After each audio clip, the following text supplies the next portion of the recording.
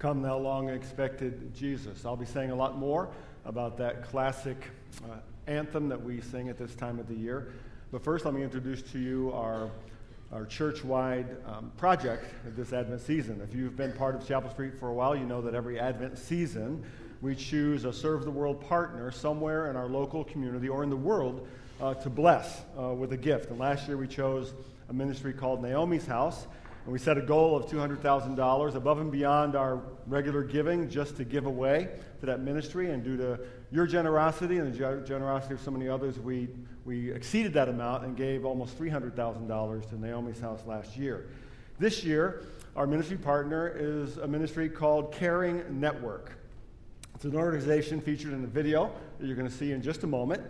Caring Network is a Chicagoland-based ministry that focuses on women who are considering abortion and equips them to choose life instead. In these centers, Caring Network provides ultrasounds and counseling and alternatives, including adoption and parenting. So this season, during Christmas time, our goal is to raise $250,000. Again, that's above and beyond what we normally give, to fund the next 2 locations in our area for Caring Network. In this Advent season, we're encouraging every Chapel Streeter, every Chapel Street family to pray about this important ministry. It's an incredibly timely time in our nation to be involved in this kind of ministry, and consider making a gift that is above and beyond your regular giving. So to do that, you can go online or use the app and just choose Serve the World. That all the money that goes to Serve the World in December will go to Caring Network, and other monies you give obviously goes to our general fund or our regular giving. There are also Serve the World boxes in the back. If you give today with a check or something, just write in your check, Serve the World, and that's how we'll know that money is intended to go to our partner, Caring Network. So let's take a moment and watch the video that's been prepared for us. As a family, we were always at church every Sunday, and youth groups and Awana, but I don't think I had a relationship with God at that point in my life. In fact, I don't think I had a relationship with God until the hardest point of my life. I mean, that's how God works, right? So then when I went to college, not at home, not going to church, not walking with the Lord, not making good choices. When I found out that I was pregnant, I was depressed, basically, just so upset. Crisis is what I would consider that as. I thought, well, I'll just make this problem go away. We'll never speak of this. She said, I will give you that referral, but first I want you to do one thing for me. I said, okay. She said, I want you to go to CareNet, is what it was called at the time. I want you to go there because I really feel it's important that you know what all your options are. I went there. I was able to speak with Lisa. She had a plan, and the plan was not to be a single mom, not to have an unplanned pregnancy. This doesn't fit in with where I saw my life going. So abortion was what was going to solve that problem for her.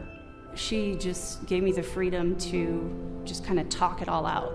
I didn't feel any judgment whatsoever, just the ability to freely talk about my concerns. The concerns about parenting were more like social concerns of like, my parents are going to be disappointed, my church family is going to be scandalized. I was hesitant to tell them because I wasn't married. I mean, what a disappointment that would be. But I just thought it would be so shameful.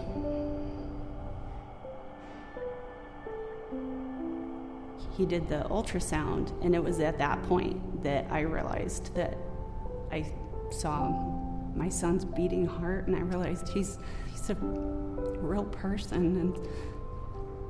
And so it was at that point that I realized I was going to be a mom. So in the ultrasound room, she seemed kind of softened, like she was receiving this gift that God had given to her that previously she was going to refuse. I remember the doctor saying something to the effect of, these are your parents. They're going to love you forever.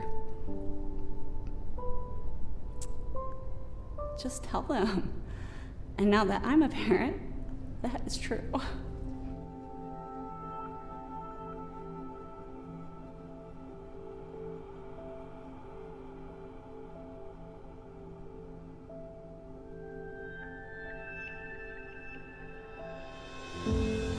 He's 13 and a half now.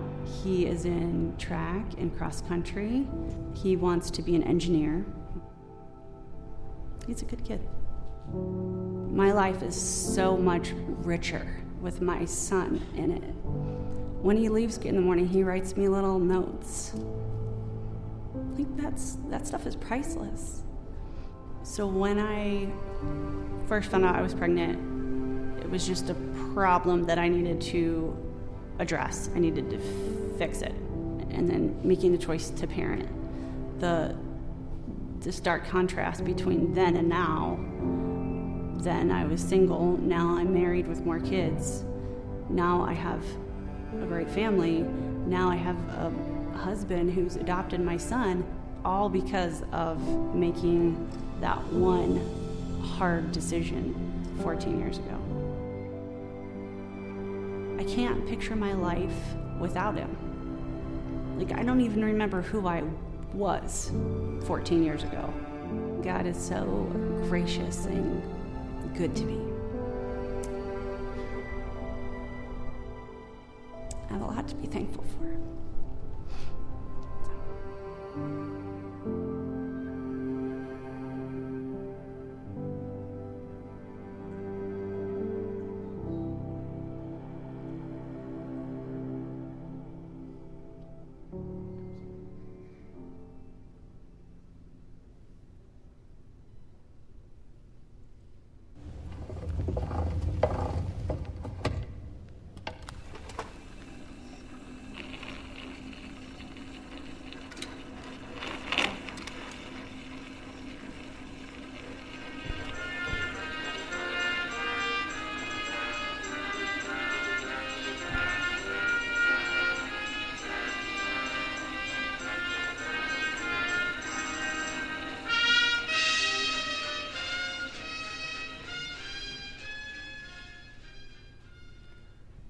What a great introduction to the Caring Network, our partner in ministry for this Advent season.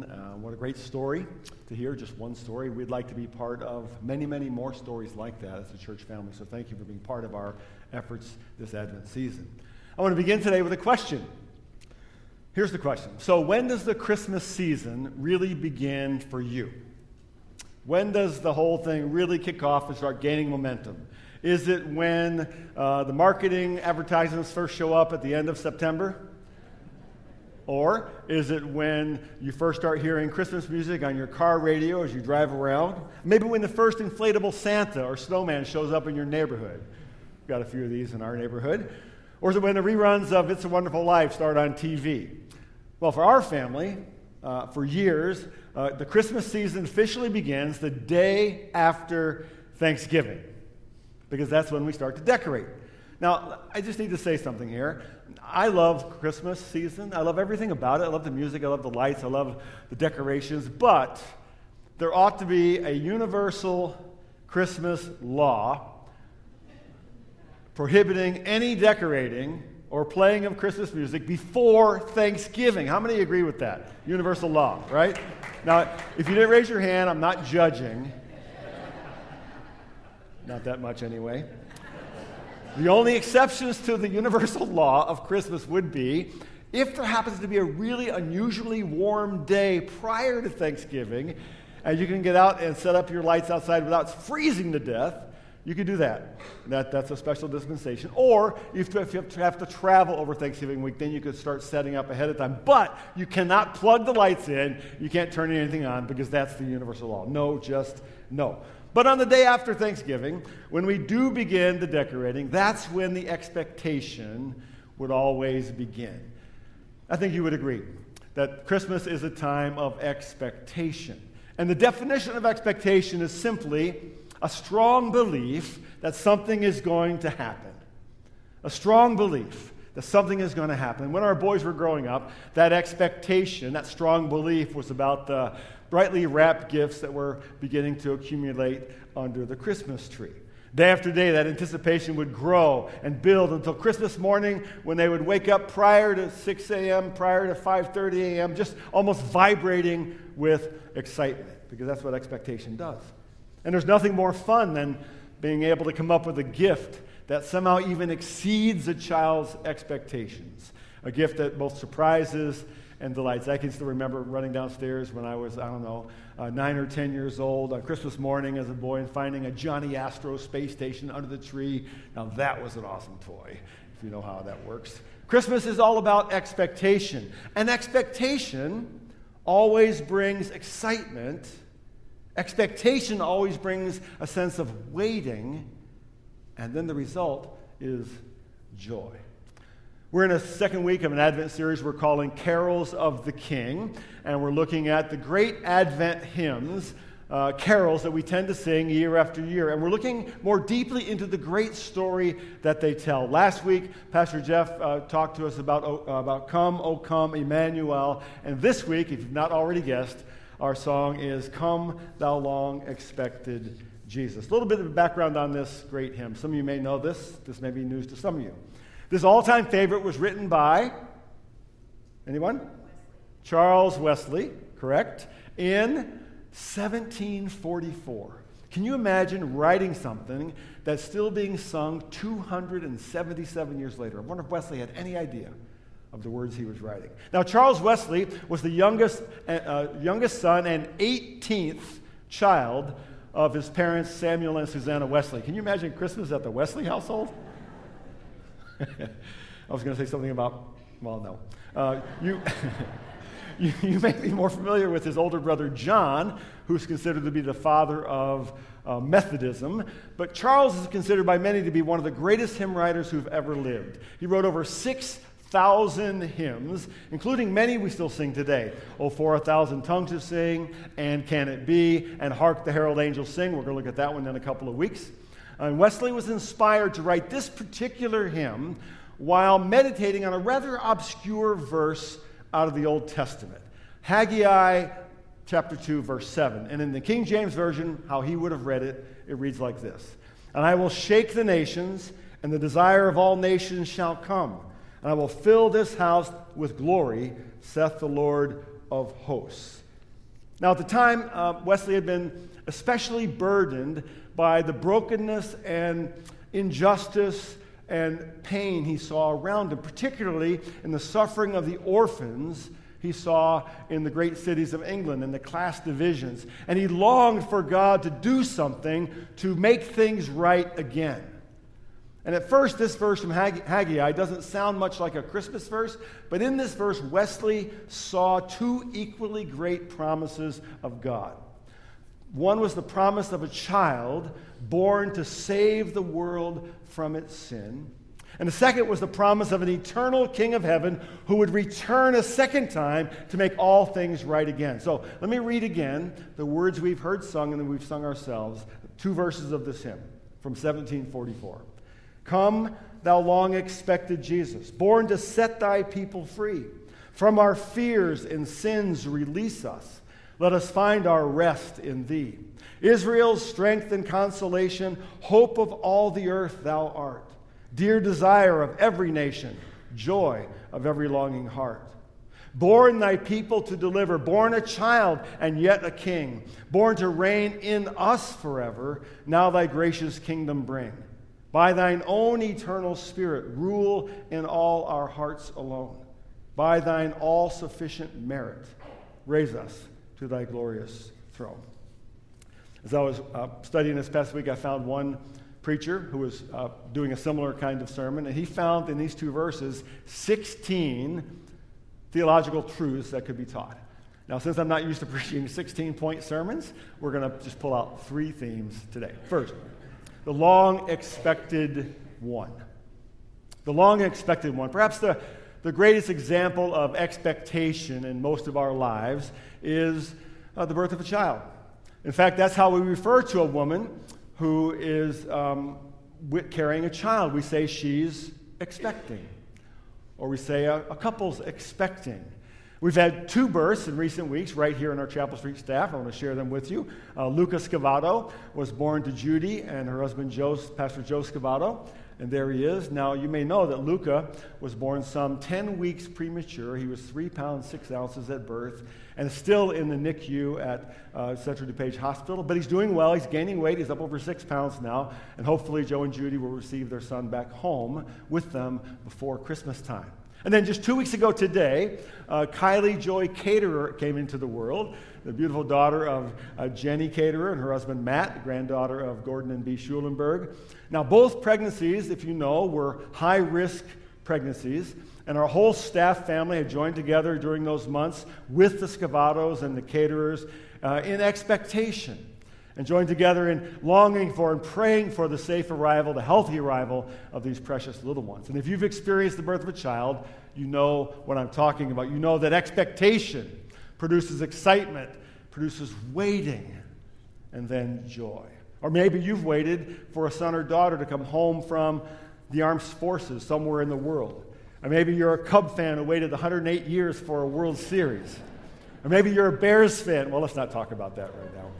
The ancient Jewish people were a people of expectation and waiting. For centuries, they had waited for the expected one, the one they called Messiah, a king who would rescue them from the curse of their oppression and injustice and death. Some 400 years earlier, the prophet Micah penned the words that we read moments ago as we began the service. But you, O Bethlehem Ephrathah, who are too little to be among the clans of Judah, from you shall come forth for me one who is to be ruler in Israel, whose coming forth is from old, from ancient days. 700 years before the birth of Christ, the great prophet Isaiah wrote, "For to us a child is born, to us a son is given, and the government shall be on his shoulder. And his name shall be called Wonderful Counselor, Mighty God, Everlasting Father, Prince of Peace. Of the increase of his government and of peace there will be no end. And on the throne of David and over his kingdom, he is to establish it and to uphold it with justice and with righteousness from this time forth and forevermore. The zeal of the Lord of hosts will do this." Familiar prophetic text. So when Wesley wrote, "Come, thou long-expected Jesus, born thy people to deliver, born a child and yet a king," he's acknowledging the centuries-long expectation and the centuries-long waiting of Israel for their promised Messiah, for the coming of a king. And what they were waiting for was deliverance, a political and economic deliverance. They expected a great king like King David who would restore Israel to greatness and prominence and throw off the oppression of their enemies. But God exceeded their expectations. In many ways, our world today, in 2021, still waits for and longs for a kind of deliverance. The world looks to politics for something better. The world looks to economics, to education, and all those things are good. But they don't provide deliverance. God exceeds those expectations. And I believe it's also true that every human heart, every single person on the planet longs for something better, longs for something greater to put their hope in, longs for something more true, something to bring hope and peace and assurance. And Wesley's hymn echoes the biblical promise that in Jesus, God exceeds all of our expectations, exceeds all of our hopes. Because we move then from the long-expected one to a long-expected Savior. And that's the second point we see in this great hymn. A long-expected Savior. Over Thanksgiving, just last week, Lorena and I traveled to the island of Malta, of all places, to visit our youngest son, Canaan, who is living there while playing professional basketball. In fact, he's playing a game right now. Malta is how many of you know exactly where Malta is without me showing you? You right off the top of your head know exactly where it is. Well, we really kind of didn't. I knew it was, over there somewhere. I think I knew it was an island. I knew it showed up in the Bible. But Malta is a tiny island in the Mediterranean Sea, just south of Sicily, and not that far from the northern coast of Africa. And it's actually mentioned in Acts chapter 28. That's where the Apostle Paul was shipwrecked on his way to Rome. He was bitten by a snake there. did not die, and then ended up preaching the gospel to that island. And there are churches all over Malta today called St. Paul's Cathedral, St. Paul's this, St. Paul's that, because he brought the gospel to that island. And we had a great visit with our son in the days we were there, but our travel to and from was not quite so smooth. Let me just cover part of it. On our return trip, we're supposed to take about 15 hours, a 2-hour trip from Malta to Istanbul, Turkey, and then about a 13-hour trip from Istanbul to Chicago. Simple. As our plane approached Istanbul on the first leg of that journey, about 30 minutes out, we noticed the plane began to shake and waver and swerve because there were high winds, evidently, really high winds, which we didn't know about. And as we came down to land in Istanbul, the plane is shaking so badly that we were hanging on to each other, and it was frightening, and we could hear people getting sick in the back of the plane. Some people were crying out in fear every time it would dip like that, and we got within what looked like 20 feet of the runway. And that pilot hit the engines, and he aborted that landing and pulled back up in the air. And I've never seen that in all my years of flying. I've never seen it. I asked one of the flight attendants later, I said, how often does that happen? And she said, almost never. So maybe that pilot made a decision that saved our lives. I don't know. But he took off again and flew us all the way to Ankara, which is a different city an hour away. And there we sat on the runway in the plane for 4.5 hours, waiting for them to get word to where we could go from there. Just sat on the plane. No food, well, they had this little, chocolate muffin thing. But people had kids, and people got angry. People were frustrated because they were trapped. And finally, we flew back to Istanbul late that night, having missed our flight, spent the night in the airport. I'm sleeping on the floor. My wife's on the couch. And we made it to the morning and finally got home. A 36-hour trip that was supposed to be a 15-hour trip. We were stuck, no way to escape, and had no power to change our situation. We felt like we were captives of Turkish Airlines. Wesley writes, "Come now, long-expected Jesus, born to set thy people free. From our fears and sins release us, let us find our rest in thee." In this verse, Wesley points out 3 ways in which the long-awaited Jesus saves. First, through Jesus, we are saved from sin. In Matthew's version of the birth of Jesus, when Joseph hears word that Mary is expecting a child that he knows is not his, he has in mind to divorce her quietly. But an angel of God appears and says to him, in Matthew chapter 1, "Joseph, son of David, do not fear to take Mary as your wife, for that which is conceived in her is from the Holy Spirit. She will bear a son, and you shall call his name Jesus, for he will save his people from their sins." Now, to be saved from something means you are in some kind of danger, that you're in a situation in which you have no recourse on your own to save yourself, just as we couldn't do anything about our situation being trapped on that plane, on that runway in Ankara, Turkey. We were completely dependent on someone else. You can't be saved from sin until you recognize that you're being held captive by sin. Now, it's not hard to look around us, in the world and see that the world is captive, in some sense, to what the Bible calls sin. In other words, we just see things that are wrong. Terrible news about another school shooting in Michigan just this past week. Or abortion seen as a solution to unwanted pregnancy. Or the sex trafficking of women and children around the world. It's not hard to see something's wrong with the world, but it's often a bit harder to see that sin is also a personal problem, that it dwells in us as well.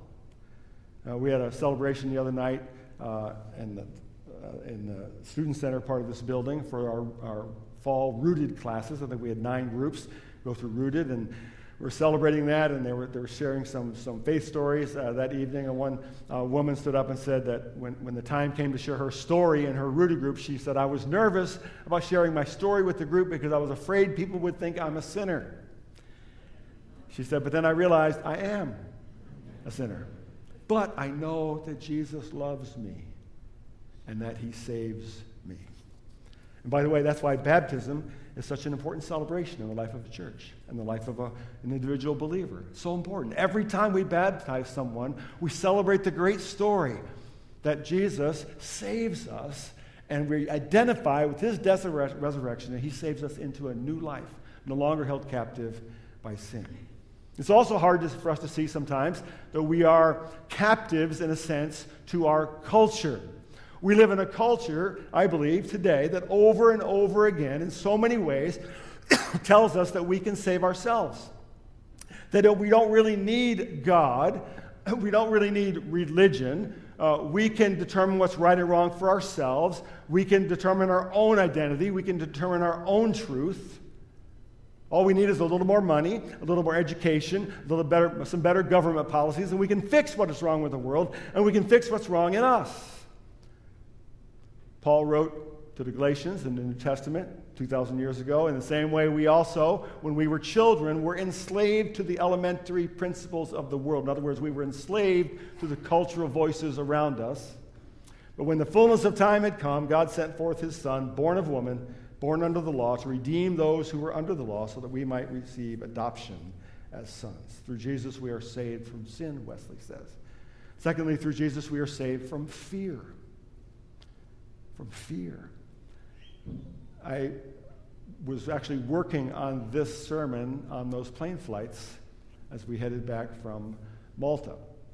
And I actually thought about this phrase in this hymn while we were clinging to each other, and that plane is wobbling through the air trying to land. And I have to admit that there was moments when it struck me that it was possible that there was going to be disaster. And I felt fear. I did. I felt some fear. We live in fearful times today. For nearly 2 years now, we live with the fear of COVID. For 2 decades now, we've lived in the fear of terrorism ever since 9/11. We fear the outcomes of elections. We fear even sometimes the direction of our whole country.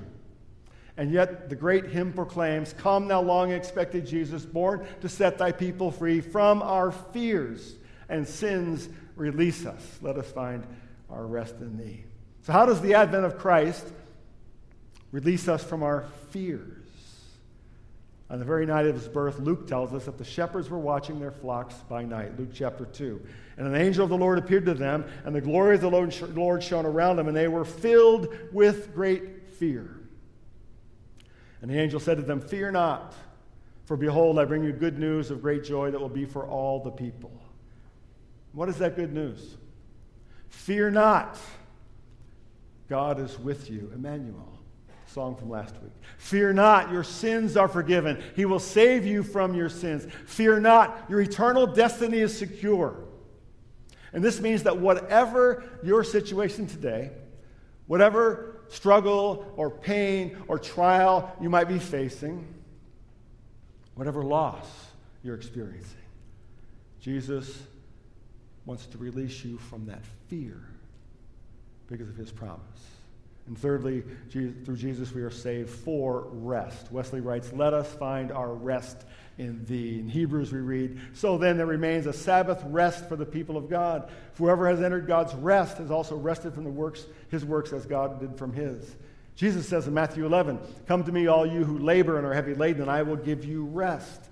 Take my yoke upon you and learn from me, for I am gentle and lowly in heart. There you will find rest for your souls." This rest is now, it's present because of the presence of the Holy Spirit, and it's also yet promised to us through the promise of eternal life and eternal rest in the presence of God. And then notice Wesley's words, "Israel's strength and consolation, hope of all the earth thou art, dear desire of every nation, joy of every longing heart." Every word in that stanza is intentional. He's telling us that the promise of deliverance, of salvation, first came to Israel. That's way back in the Old Testament, through the promise of Messiah. But it's also the hope of all the earth. It's the desire of every nation. And it's the joy of every longing heart. So Jesus came not just for the Jewish people in the Old Testament, not just for first century Jewish people, first and second century Roman people, not just for the Greeks, but for 21st century Americans and Turks and Russians and Australians and South Africans. You get the point. Jesus came, in Wesley's view and in the view of Scripture, for the whole world. And finally, we see the third part of the hymn is a long-expected king. Long-expected Savior and long-expected King. Born thy people to deliver, born a child and yet a king, born to reign in us forever, now thy gracious kingdom bring. Let's pick up the story in Luke chapter 1. In the 6th month, the angel Gabriel was sent from the God to a city of Galilee named Nazareth, to a virgin betrothed to a man whose name was Joseph, of the house of David. And the virgin's name was Mary. And he came to her and said, "Greetings, O favored one, the Lord is with you." But she was greatly troubled at the saying, and tried to discern what sort of greeting this might be. And the angel said to her, "Do not be afraid, Mary, for you have found favor with God. And behold, you will conceive in your womb and bear a son, and you shall call his name Jesus." And listen, "and he will be great, and will be called the Son of the Most High. And the Lord God will give him the throne of his father David, and he will reign over the house of Jacob forever, and of his kingdom there will be no end." Notice all the royal language, saying that Jesus, the promised one, is the long-expected king. He's the fulfillment of the Old Testament promise of Messiah. He's come to establish a kingdom that will never end. But notice where his rule begins in Wesley's mind. Born to reign in us forever. And then notice the ultimate manifestation of his rule. "Now thy gracious kingdom bring." So he comes to rule in us by faith, to dwell in our hearts by faith, and he intends to bring his eternal kingdom once and for all at the end of all things. Now here Wesley's pointing toward the kingdom that is yet coming when Jesus returns as our conquering king of heaven. And Jesus will then establish his long-expected kingdom. Now, if you're paying attention, Wesley is touching sort of all the Christological bases here. The expected one who will come, the expectation of a Savior born to release us from our fear and sin, who rules in our hearts with truth and grace, but also the expectation of a king who is yet coming to rule forever in the new heaven and new earth. It's all there. Now, as we prepare to close this service, and we're going to share time at the Lord's table with the bread and cup of communion, I want to point out something to you that maybe you haven't thought about, I hadn't thought about in singing this hymn year after year, that it's really a prayer. The whole hymn we just looked at is a prayer. "Come, thou long-expected Jesus." Properly understood is a prayer. It's actually the same prayer that ends the entire story of the Bible. In Revelation chapter 22, verse 20, the Apostle John writes, "He who testifies to these things says, 'Surely I am coming soon.' Amen. Come, Lord Jesus." It's a prayer of longing. It's a prayer of expectation. It's a prayer of waiting. It's a prayer of faith. Come. Come with all your holiness as the Son of God. Come with all of your grace as the Savior who forgives our sin. Come with all of your authority as King to rule in us and to rule forever.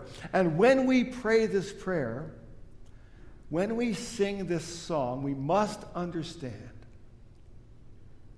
that Jesus did not come into this world to give us a nice cultural holiday. Jesus didn't come into this world, take on flesh, to give us more Hallmark movies. Thank heaven for that, huh? Or to give us country music Christmas specials, or the holiday spirit for a few weeks out of the year when we're all nicer than usual to each other. All those things are good, but that's not why he came. Jesus came to destroy sin and death in the world. Jesus came to inaugurate a kingdom that would never end. A kingdom that against the gates of hell would not prevail. A kingdom that would look at the orphans of the world, that would look at the unborn children of the world. A kingdom that would care and share his love and grace with the world. He came to destroy sin and death. And he's coming again, he promised, to recreate all things, new heaven and new earth. He came to fulfill the promises of Scripture. He came to fulfill the desires of nations, to fulfill the longings of every human heart. And our prayer is that he be our expectation this Advent season. May he fill our waiting, and may he fill our hope, and may he fill our hearts with his joy and his expectation. Will you bow with me as we come to the Lord's table? Lord God, we thank you today for your word and the great truths that we remember today. I thank you for a man like Charles Wesley, who used the enormous gifts you gave him to write such words of inspiration and truth that we still sing them centuries later. As we come to your table today with bread and cup, remind us again of your promise to deliver us from sin and fear. Maybe once again pray from the depths of our hearts, come, thou long expected Jesus.